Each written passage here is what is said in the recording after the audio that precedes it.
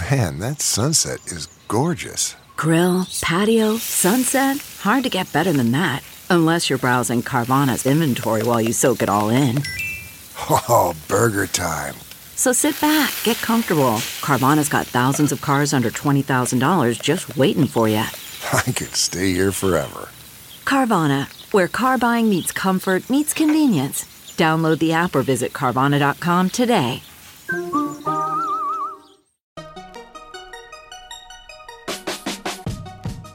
Welcome to the Tech Meme Ride Home for Thursday, August 30th, 2018. I'm Brian McCullough.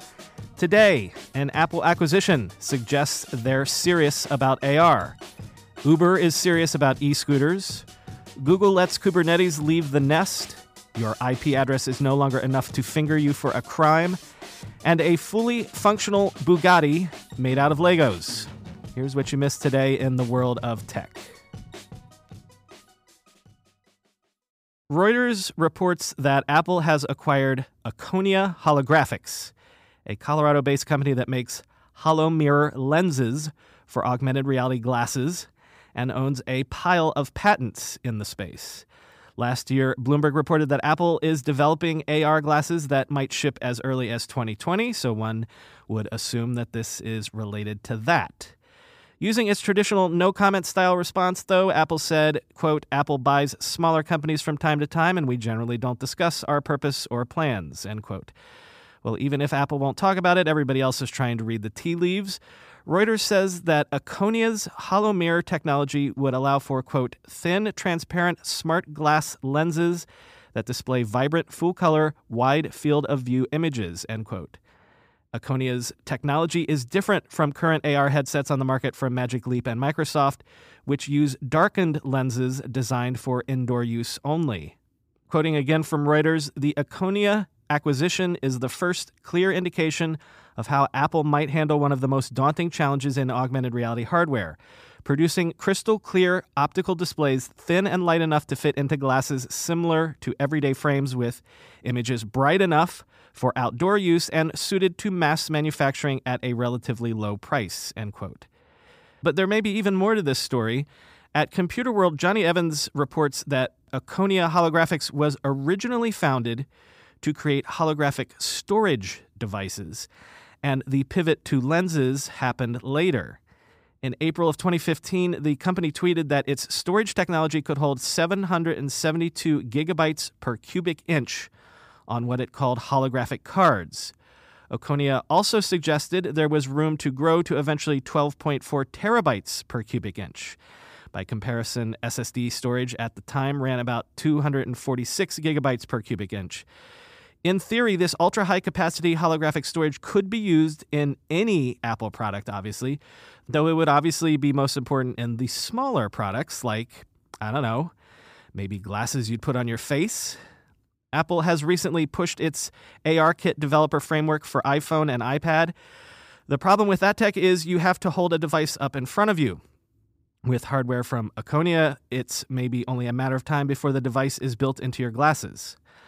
Oh, and by the way, Apple today announced the date officially for its iPhone announcement event. It'll be Wednesday, September 12th.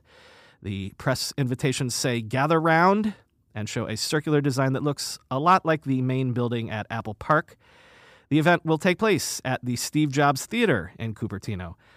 For all you Kremlinologists out there that try to parse the meaning of Apple's cryptic announcement graphics, Matt Honen's got you covered. Quote, I've been going to Apple events since 2001 and have gotten really good at interpreting these invitations. Based on history and the design here, this event will be about consumer electronics with computational stuff and things made available to the public for purchase at some point, end quote. Google has announced that it is effectively handing over control of the Kubernetes project to the Kubernetes community. Kubernetes is an open-source container orchestration system that was originally designed by Google to work with a range of container tools. If you don't know what that means, here's the basics. If you're writing an application to run on cloud servers, traditionally you would make what's called a virtual machine. That's a server with all the pieces of your app running together on a single virtual computer that you'd run in the cloud. With containers, You break up your app into a bunch of microservers or containers that can all run together on the same cloud computer or different ones. The benefit of containers is that each piece is separate. If one crashes or has a security hole, it doesn't compromise the entire system. There endeth the explainer. Back to the story. Until now, Google has hosted most of the resources that supported Kubernetes on its own cloud, but now the company is seeding the Cloud Native Computing Foundation with $9 million in Google Cloud credits to let the Kubernetes community take the assets and take it from here. Quoting from TechCrunch, between the testing infrastructure and hosting container downloads, the Kubernetes project regularly runs more than 150,000 containers on 5,000 virtual machines, so the cost of running these systems quickly adds up. The Kubernetes container registry has served almost 130 million downloads since the launch of the project. It's also worth noting that the CNCF now includes a wide range of members that typically compete with each other. We're talking about Alibaba Cloud, AWS, Microsoft Azure, Google Cloud, IBM Cloud, Oracle, SAP, and VMware, for example. All of these profit from the work of the CNCF and the Kubernetes community. Google doesn't say so outright, but it's fair to assume that it wants others to shoulder some of the burden of running the Kubernetes infrastructure too, end quote. As a testament to Kubernetes maturity, we're excited to take the next step and are opening the Kubernetes project cloud resources up to contributors, Google said in its announcement. We believe that all aspects of a mature open source project, including its testing and release infrastructure, should be maintained by the people developing it, end quote. In other words, you're all grown up, you little open source baby you. Again, it seems Uber is totally serious about tackling that last mile problem, those short trips that maybe cars aren't necessary for.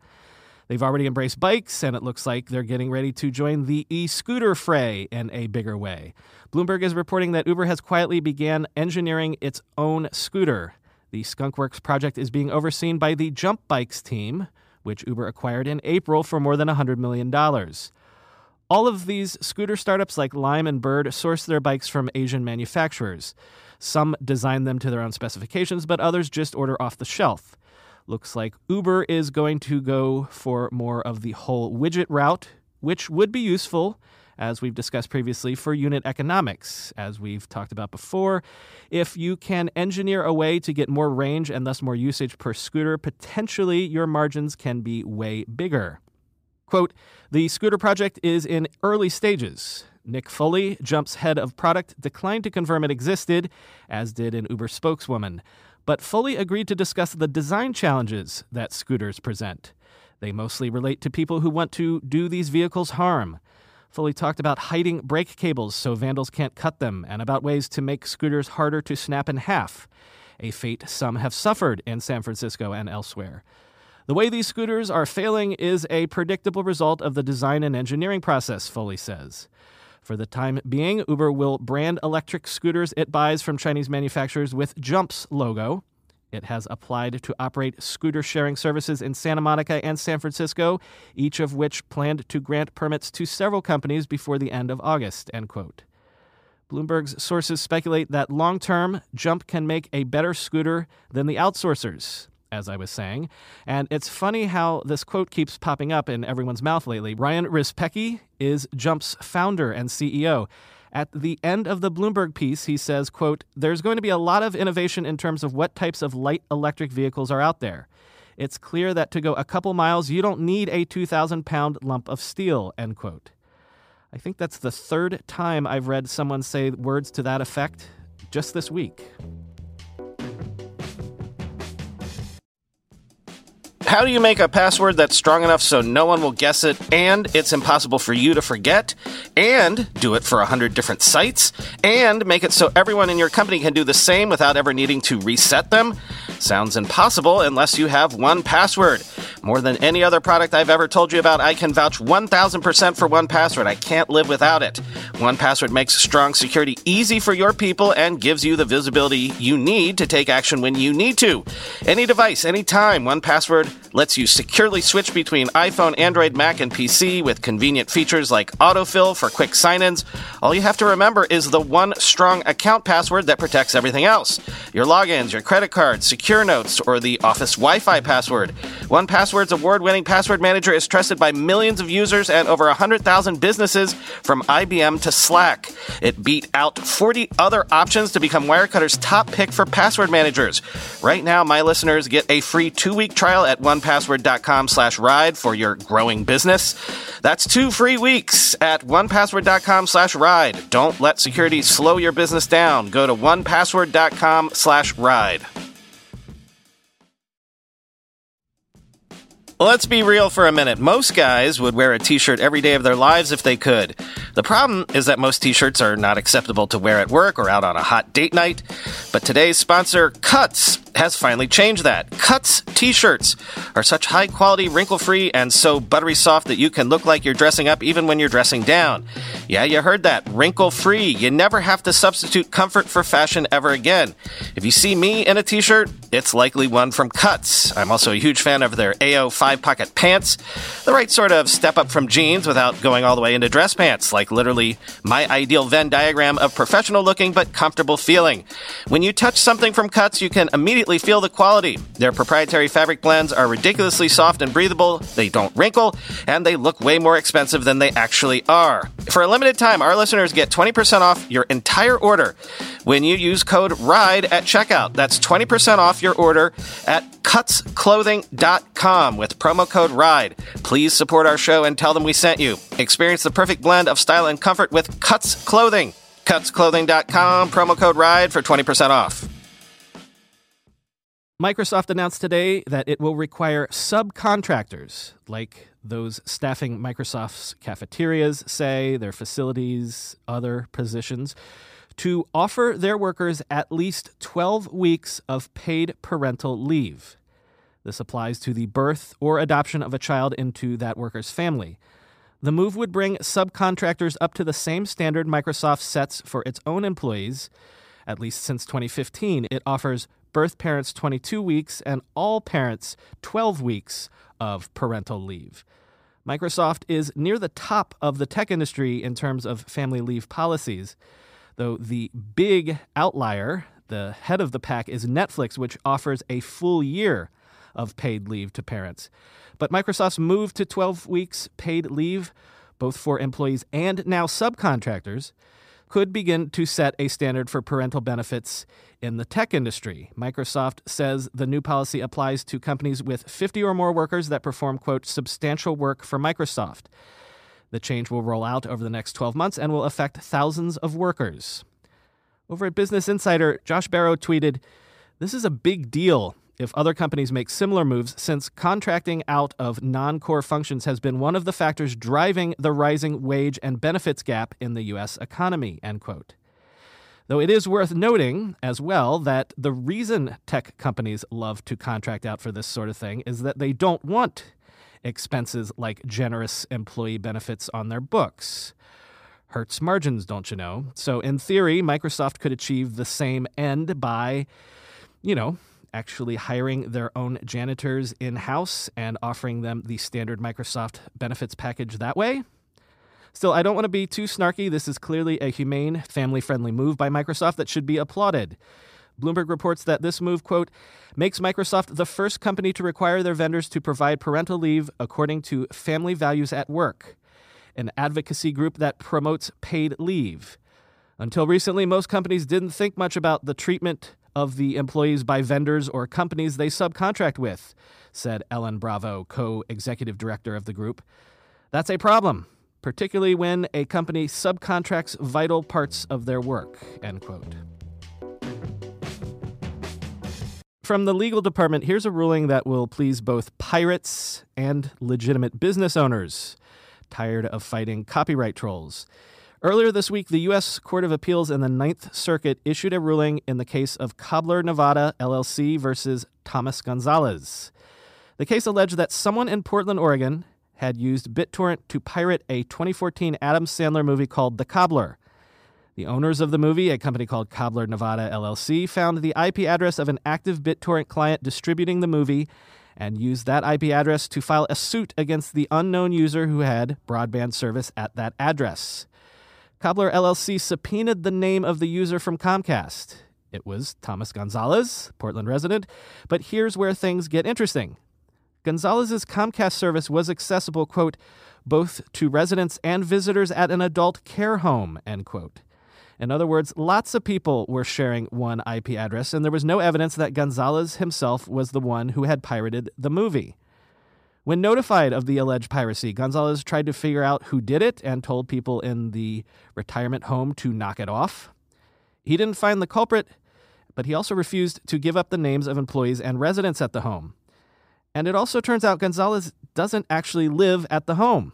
Similar to many business owners, like, say, coffee shop owners, he pays for broadband services at his place of business.